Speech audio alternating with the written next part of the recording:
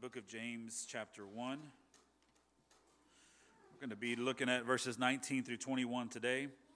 But before I read the passage, let me introduce the sermon, or have an introduction for the sermon. The sermon is entitled, Living Peaceably with Others. Now, obviously from the title, you can gather that this is a sermon that talks about living in humility, living in unity. These are all things that are taught to us and told to us from the Bible. We are told that we are a body of Christ, and so there should be some sense of harmony amongst its members. And James chapter 1 here teaches us about anger and about how anger plays a role in disunity. And this is a transition, if you will, within the first chapter of James, because if you look at verses 2 through 18, in general, we were talking about the testing of our faith. Now we transition into what true religion is, and that's true religion is taught and defined in verses 19 through 27. And by true religion, when James mentions it, he means what it is that pleases God. And the thing about anything when it comes to God, especially the term religion, no one gets to define what true religion is except for God. We don't, only God does. So I know in the past, and maybe even today, I don't hear so much of it anymore, but I know I've heard it in the past where there was this movement to separate religion and relationship, so to speak, with God. And religion is seen as just abiding by rules. So, if you will, religion is seen as being pharisaical, okay, just following the law. And the other side, relationship, is more seen to be like a discipleship or a more intimate relationship with God. Well, although this might sound biblical and might sound cool, it's unbiblical. And it's an unbiblical definition of what religion is. James, guided by the Holy Spirit, he defines what true religion is in verses 19 through 27. Number one, he says true religion is being a hearer of God's word. And then number two, he says a true religion is being a doer of God's word. So that's what true religion is, being a hearer of God's word and being a doer of God's word. True religion is living to know him as well as abiding in him. So it's both. The way God defines religion is us obeying his commands. Jesus said, if you love me, you will obey my commands. But there's also the other side where we have a relationship with a loving God. And we are his and he is ours. So true religion involves both of those. That's why I say it's living to know him as well as abiding in him. Well, this first section of what true religion is, it's a difficult topic for us to talk about because we all struggle with sin, but this is probably one of those sins that everybody can shake their head in agreement that they struggle with it. And it's the anger of man. That's the first topic that we will tackle in regards to true religion. And here is the sermon summary, if you will. But it says, if we are to practice true religion, we must guard our hearts against unrighteous anger. Okay? If we are going to please God, in other words, then we must guard our hearts against unrighteous anger. Let me read the passage and then we'll get into what I mean. Starting in verse 19. Know this, my beloved brothers. Let every person be quick to hear, slow to speak, slow to anger. For the anger of man does not produce the righteousness of God. Therefore, put away all filthiness and rampant wickedness, and receive with meekness the implanted word, which is able to save your souls. Amen. So I'd like to break up this passage. It breaks up pretty nice and neatly into three different points. Three different passages, three different scriptures for three different points, or three different verses for three different points. The first verse, verse 19, I like to label that as a plan to escape unrighteous anger. Okay, because I believe that's what James is trying to do and trying to teach us, that there is a way to escape unrighteous anger. The Bible teaches us this in 1 Corinthians chapter 10, verse 13. No temptation has overtaken you that is not common to man. God is faithful, and he will not let you be tempted beyond your ability. But with the temptation, he will also provide the way of escape that you may be able to endure it. So anytime we are tempted, we talked about this whenever we talked about the testing of our faith. I used this passage in one of those sermons. But anytime we are tested, anytime we are tempted, rather, there is a way out that God provides for us. We get to choose to take that or not. And so even with anger, a lot of us, we choose not to take that way out, and then we say we had no choice but to get angry. Right? We kind of pin ourselves in a corner and we say, and basically what we're trying to do is say, that wasn't my fault. This outside circumstance forced me to react that way. Well, if we are true to Scripture, God provides a way of escape no matter what the situation is so that we can endure the temptation. Well, in verse 19, James provides the church with the way of escape when it comes to unrighteous anger. I like the plan, so to speak, that he uses. He says, number one, if we are going to escape from unrighteous anger, number one, be quick to hear. Be quick to hear. Now, I tell you this, if we were better hearers, we would be able to avoid a lot of issues. And that really goes for all of us.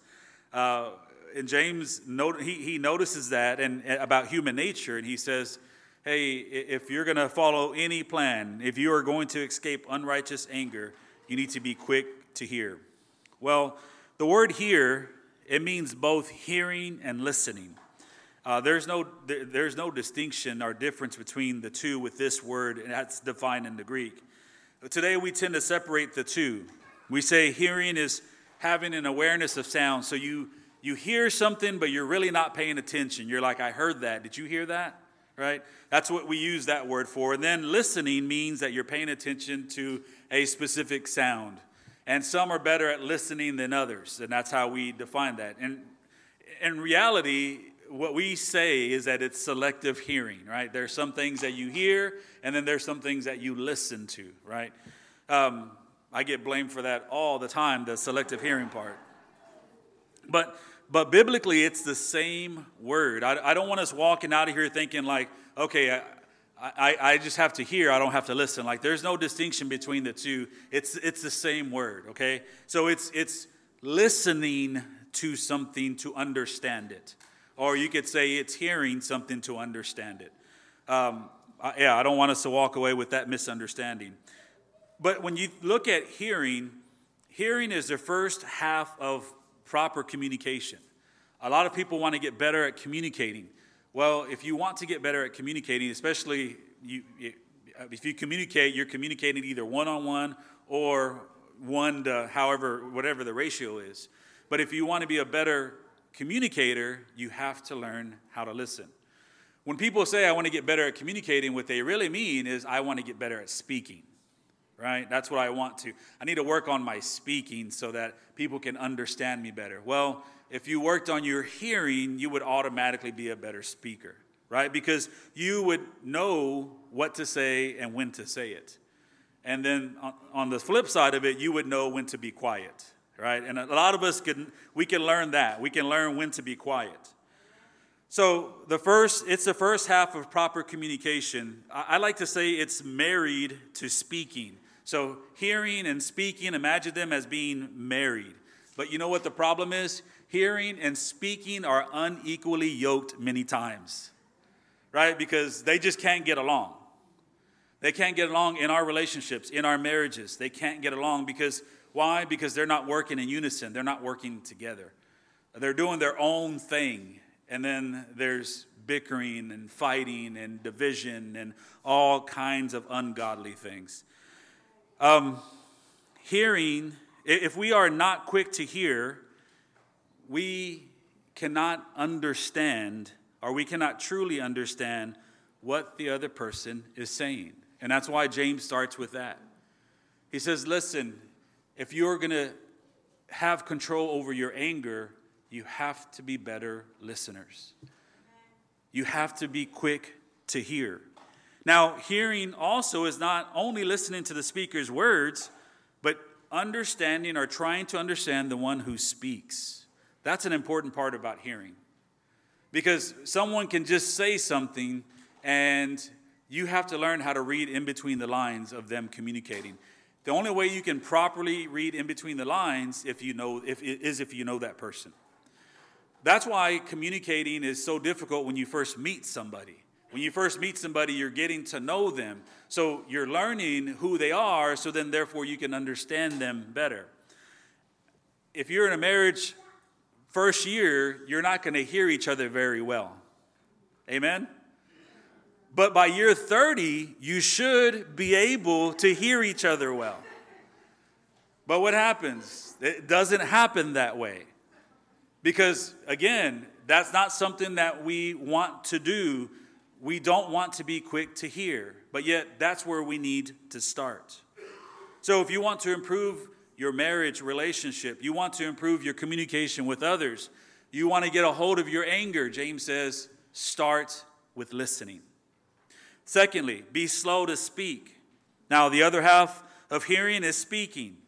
And when you look at a relationship, usually, especially a relationship that has trouble, we say hearing and speaking are married. They're in a marriage together. And if you look at a relationship, sometimes you'll see a relationship where they're both at fault, but one gets the bad rap. Speaking gets the bad rap most of the time when it comes to hearing and speaking. And the reason why is because it's more noticeable. And James says that we must be quick to hear, but slow to speak. I want to use the illustration of harmonizing with somebody. Not that I know anything about that, but I thought it was really a really good illustration to put everything together. To harmonize with somebody, and again, I experience this rarely, but I can look at a book and see what the definition is. To harmonize with somebody in singing is when a person basically is singing along with someone else. But to harmonize with someone, it's to make that other voice, to enhance it, to make it better, to sing in unity, if you will.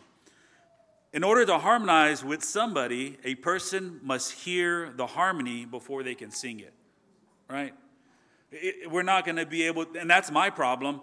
I can't hear the harmony. I can't hear the note. So it's either that or I just don't have the capability to actually sing what I'm hearing. I'm hearing something different than I'm singing. And so when it comes to communication, in order for us to truly have harmony with somebody else, we have to hear it first, and then we have to think about it, digest it, and then we speak. And that's what James is getting at. If you want to get a hold of your anger, you got to go through that process of listening. You got to go through the process of hearing. You got to give that person the benefit of the doubt, especially if it's somebody within the body of Christ. All that is going into the processing of all the information that you're getting so that you can be slow to speak. But what is it that we do? We don't listen, and then we hurry up and speak. And then what happens? Then we just start speaking at each other.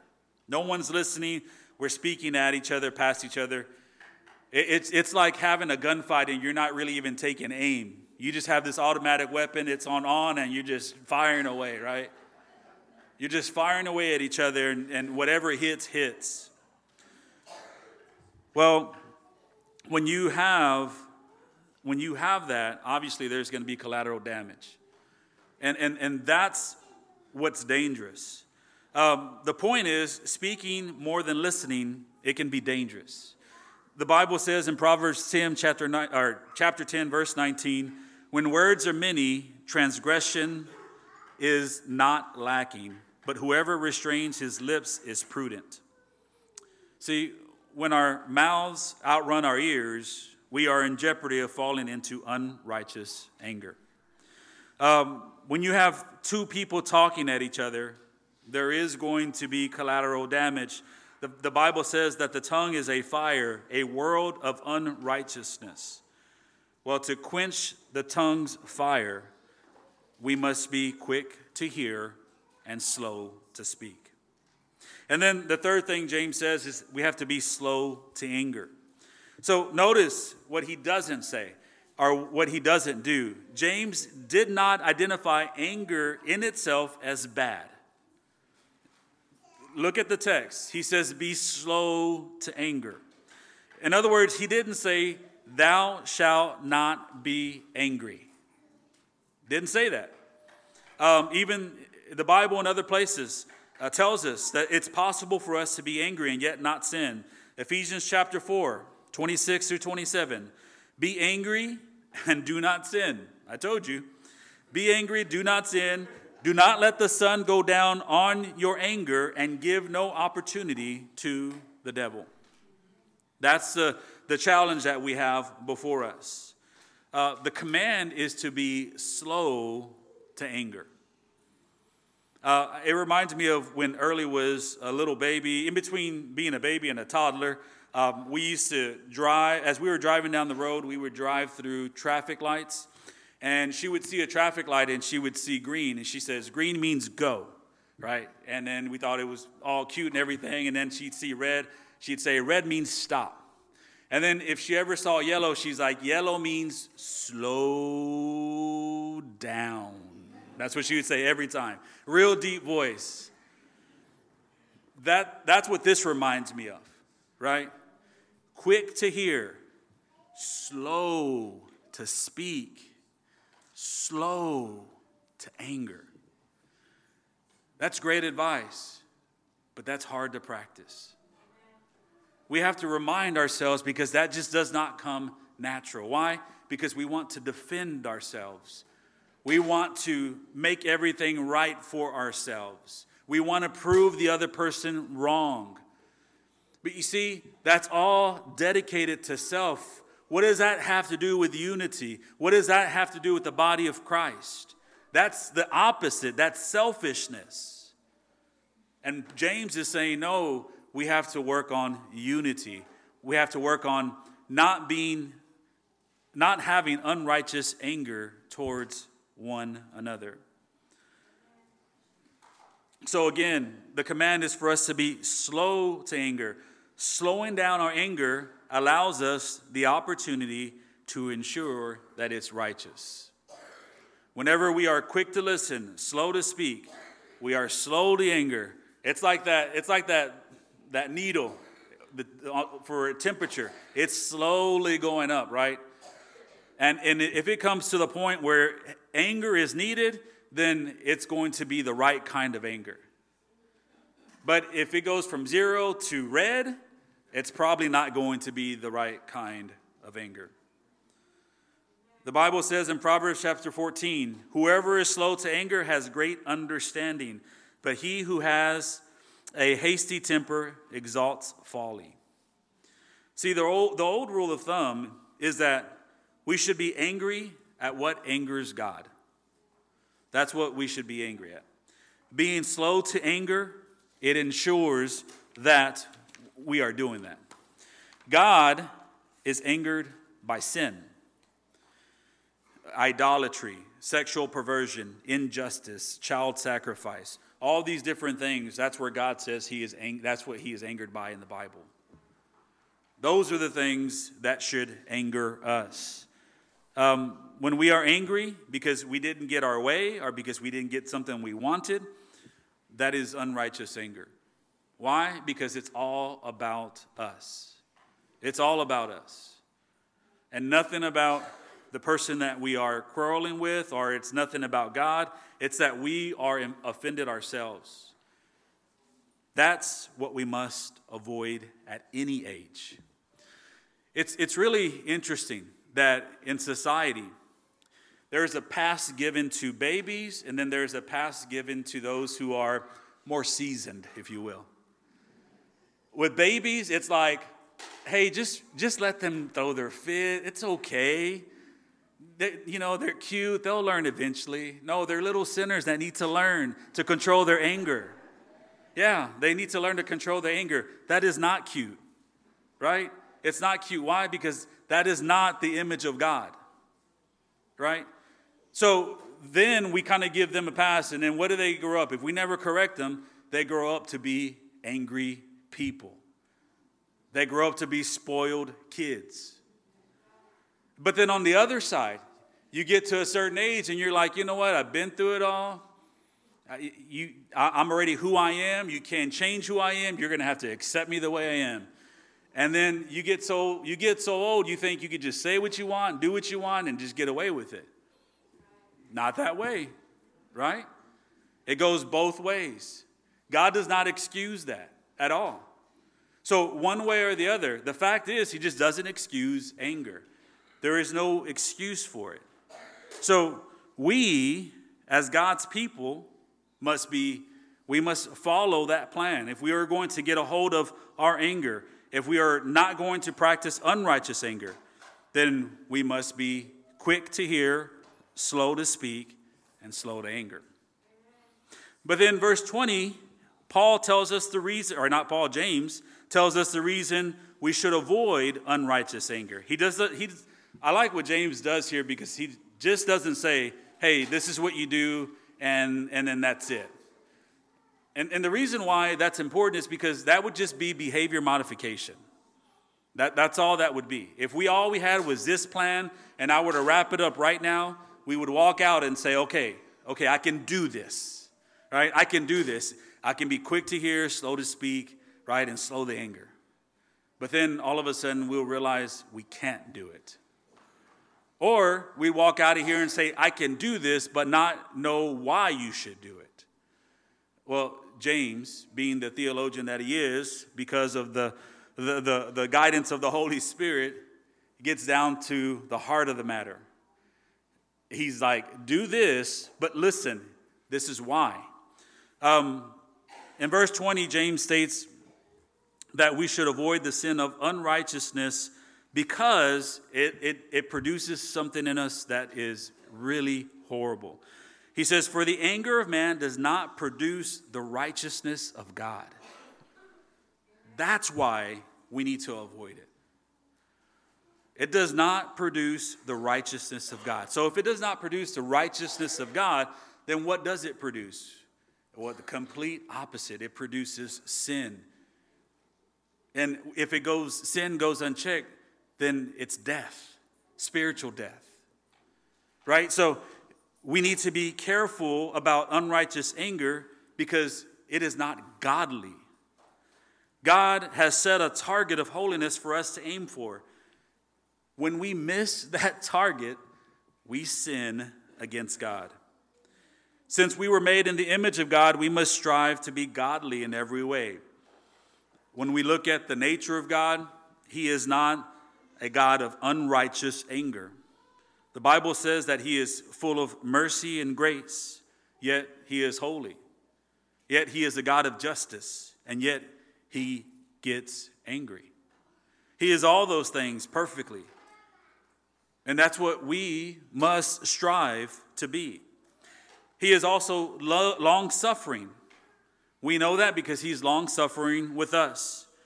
Why? So that we will not be destroyed. Therefore, we must be gracious, merciful, long-suffering towards each other. See, Jesus set an example for us in every way. It's amazing watching Jesus' life and how he interacted with others, especially how Scripture doesn't hold anything back. You think just because I say Jesus set the perfect example of anger, you think, well, that means he just never got angry. Well, that wasn't the case. When people made a mockery of God's house, his house of worship, he drove them out with a whip, and he was flipping over tables. Yet, it was not counted as sin, but it was counted as righteous anger. His heart was pure, and his actions were just. There is a place for righteous anger, but when it's selfish, when it's self-serving, when it's those things, then it does not produce the righteousness of God. But also in another instance, Jesus said the following, "You shall not murder, and whoever murders will be liable to judgment. But I say to you that everyone who is angry with his brother will be liable to judgment." Jesus compared anger to murder.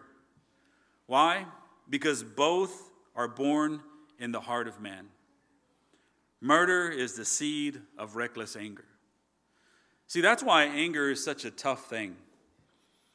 We think anger is the expression that is coming out. The yelling, the stern face, the pitiful attitude, everything that goes along with anger. We think, oh, that's anger. But in reality, that's the display of anger. Anger is in here.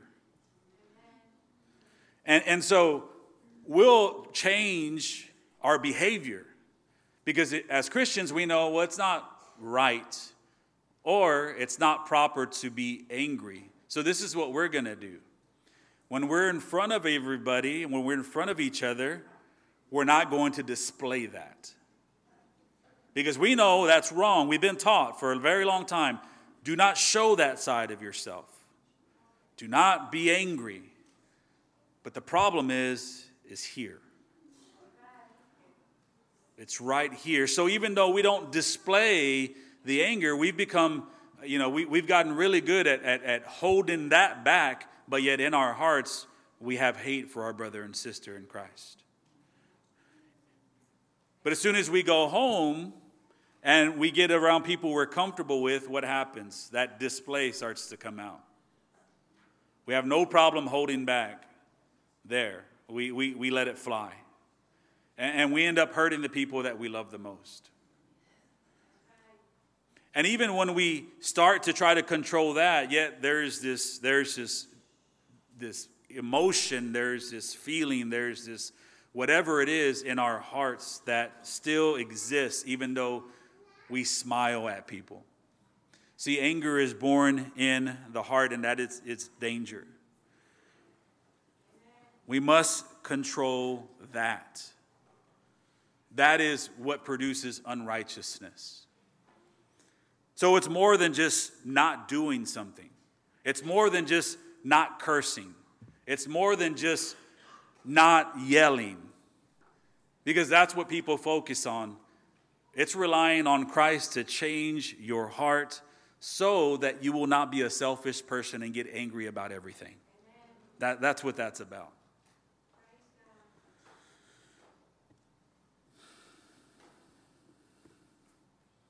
Unrighteous anger is a great danger to ourselves and also to the church. When we see and look at God and the example he sets, it's a wonderful thing for us to follow. But if we are going to follow in the footsteps of Christ, it's going to have to be a genuine walk with God. It's going to have to be not something that's done all on our effort, but it's going to have to be a reliance on him to change us. I have a quote from one of the commentaries I was looking at as I was preparing this sermon, but this comes from the Reformed Expository Commentary, and it says, a very short quote, but I think it gets to the heart of the matter. It says, "Sadly, our anger is often burdened with self-importance, self-assertion, intolerance, and stubbornness." I read that part and I said, amen, hallelujah, that is me. That is me. That was from Richard Phillips. See, that is the anger that Jesus and James warn us to stay away from. Self-serving anger does not bring about the righteousness of God. So we heard the plan. We also heard the reason why we should avoid anger. And then I'll wrap it up with this. James says in verse 21 that true religion is walking in meekness. See, there has been a lot said about what we need to do to combat unrighteous anger. None of it happens without the right posture of the heart. It starts with our heart. Jesus said that if we are to follow him, we must deny ourselves, take up our cross, and then we follow him. I always enjoy and I'm challenged by the first part of that command right there, that we should deny ourselves. That has always struck a chord with me. To deny ourselves means to walk in humility or meekness towards God and each other. And James says something similar in verse 21. He says, therefore, put away all filthiness and rampant wickedness, and receive with meekness the implanted word, which is able to save your souls. See, James establishes that we are to stay away from sin, and only the Word of God can do that for us. The Word of God is our authority, but then it's also our saving grace. We must receive it with meekness in order to obey it.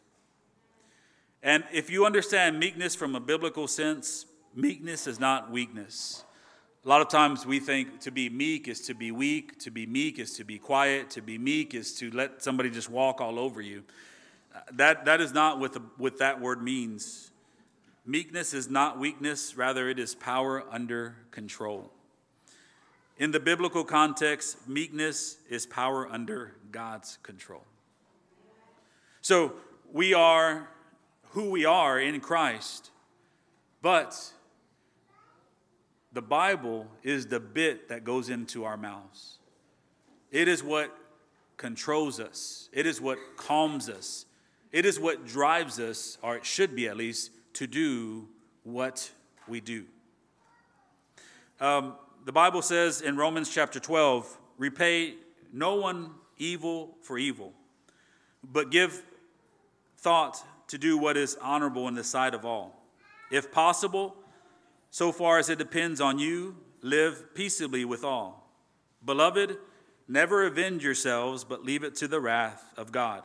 For it is written, vengeance is mine, I will repay, says the Lord. To walk in meekness means to be patient with others, but most of all, to walk in meekness means to trust in the Lord, especially in the area of his justice.